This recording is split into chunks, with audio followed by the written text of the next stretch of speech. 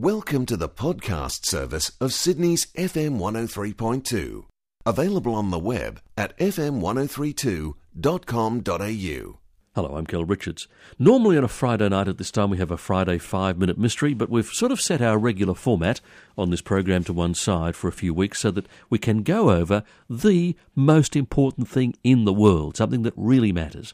Our journey towards God, our journey through life, our journey towards death, towards judgment, our journey towards God. That's what we're looking at over these few weeks.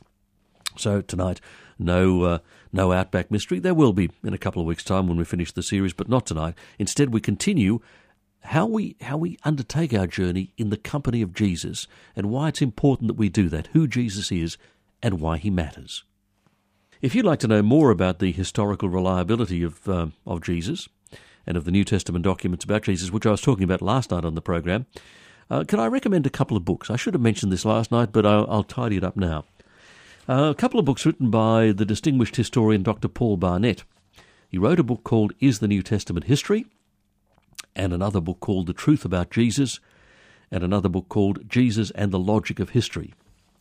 And they're great books, and if you want to find out more about the fact that when we're looking at Jesus, we're not looking at myth and legend, we are looking at solid historical fact, take a look at those books.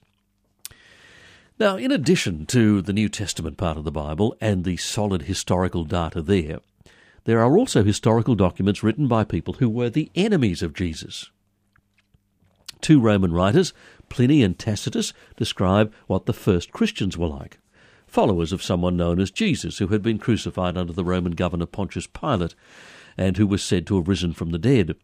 Pliny was disturbed because these Christians, he said, prayed to Christ as to a god, and because the pagan temples were being deserted as more and more people became Christians.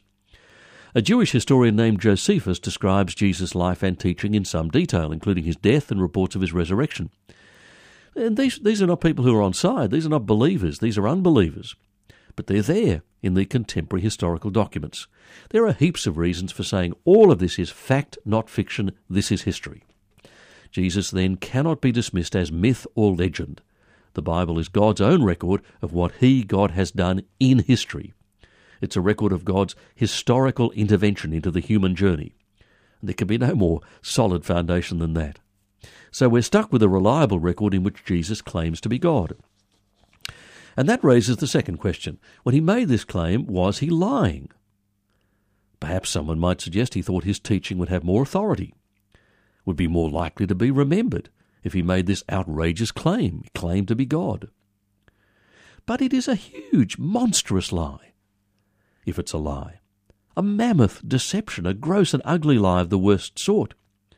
Does that kind of dishonesty and manipulation fit in with the personality of Jesus, who emerges so powerfully from the pages of the Bible? The impossibility of this is best summed up by Professor C.S. Lewis, a former professor of literature at Cambridge University. He wrote, quote, Lewis said, I am trying here to prevent anyone saying that really foolish thing that people often say about him. They say, I'm ready to accept Jesus as a great moral teacher, but I don't accept his claim to be God. That is the one thing we must not say. A man who was merely a man and said the sort of things Jesus said would not be a great moral teacher. He would either be a lunatic, on a level with the man who says he's a poached egg, or he would be the devil of hell. You must make your choice. Either this man was and is the Son of God, or else a madman, or something else. End of quote. That was a quote from C.S. Lewis. Now the challenge here is the same as it always is. Read for yourself. Read one of those short accounts of Jesus, one of the biographies by Matthew, Mark, or Luke, or John, in the New Testament part of the Bible. Notice Jesus' moral purity and dignity. Notice those little teaching stories he tells. They're called parables, and the astonishing insight into the human heart that these stories display. Notice the powerful effect he has on those around him. His enemies are powerless to arrest him until he allows himself to be arrested. Even his closest friends and followers stand in awe of him. Whatever such a man needed to do, he did not need to lie. More than that, deception was against his very nature. He said of himself, quote, I am the truth. You'll find those words in John chapter 14, sentence 6. It is conceivable for Jesus to be a liar? Is it conceivable? It is inconceivable. It is inconceivable for Jesus to be a liar on such a scale. Thirdly, then, is it possible that he was self-deluded, that his mind was disturbed, that he was some sort of megalomaniac with a God complex? Well, stop and think about this for a moment. If someone claims to be, and seriously believes themselves to be, Napoleon, the rest of their behaviour tends to be of a piece with this delusion. Their delusion affects the whole of their personality. I mean, there are no great surgeons or scientists who think they are Napoleon. I mean, they might have hugely inflated egos, but they're not mentally sick. They know who they are. They're not confused about their own identities. Severe delusion about one's personal identity means one cannot function professionally, personally, socially. But Jesus functioned brilliantly as a professional teacher. Socially, he was comfortable, poised, composed, dignified. None of the eyewitness reports match a wild-eyed maniac who mistakes himself for God. And look at the impact he had on those around him. If he was a crazy, raving fanatic, the Jewish authorities could have safely ignored him. If his teaching had not been delivered with the power of cold, clear sanity, the Roman authorities would never have felt the need to execute him. Mad? No, the sanest man who ever lived. Read the eyewitness accounts for yourself. Make the discovery for yourself. That is the challenge. So Jesus was no legend, no liar, and no lunatic. All that remains is that he was exactly who he claimed to be, the Lord of creation, the Creator God, the true and living God come in human form to rescue and to rule. What's your decision? Who do you say Jesus is? This is the key question that Jesus asked. You'll find him asking it in Mark chapter 8, sentence 27. Do you dismiss Jesus as a mere legend, or as a liar or a lunatic? Or do you acknowledge him as the Lord of creation? It matters, because great things hang upon your decision as to who Jesus is. The Bible says, "These are written that you may believe that Jesus is the Christ, the Son of God, and that by believing you may have life in his name." The bit of the Bible that tells me that is John chapter 20, sentence 31. In other words, there is only one way Jesus can join us on our journey, and that is if he takes the lead, if he takes charge, if he navigates the path, if we follow him. Jesus is either the Lord of our journey, or else he's not with us at all. Well, now, on some journeys there is a crucial point, a turning point. After climbing hard paths up steep hillsides, it can be a great relief to hear the guide say, "We're over the worst of it now, it's easy from here on." But if we're defeated by the hard, steep part of the track, we shall never complete our journey. This series of programs, taking us as a kind of guidebook, as it were, on the journey towards God, now brings us to the hardest, steepest part of the journey, the part where we need to look at why Jesus matters, at why he should be our guide, at why we should put our life's journey in his hands. So then, why does Jesus matter so much? Why is he important? Jesus matters because he died. As surprising as it sounds, this was his purpose in coming into this world. He put it like this. He said, "The Son of Man," meaning himself, "did not come to be served, but to serve and to give his life as a ransom for many." The bit of the Bible that tells me that is Mark chapter 10, verse 45. Physically, Jesus died a death of appalling brutality. After he had been condemned to death in a mockery of a trial involving perjured testimony and political pressure, Roman soldiers beat him and spat upon him. Then he was taken to a place outside the old city walls of Jerusalem, along with two thieves who'd been convicted earlier.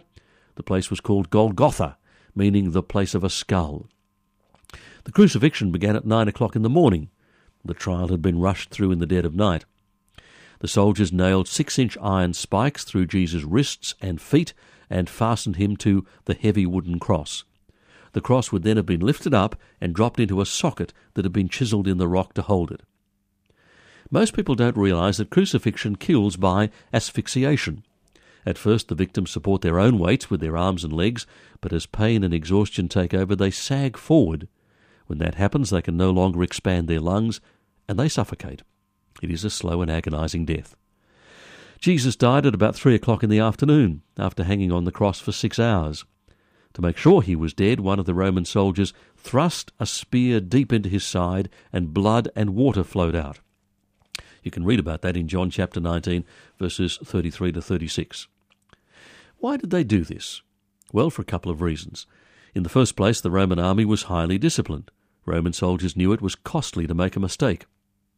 For instance, if a Roman soldier escorting a prisoner allowed the prisoner to escape, the soldier was punished by being compelled to serve the remainder of that prisoner's sentence. Now, in an army like that, you're careful not to make mistakes, so they made certain Jesus was dead.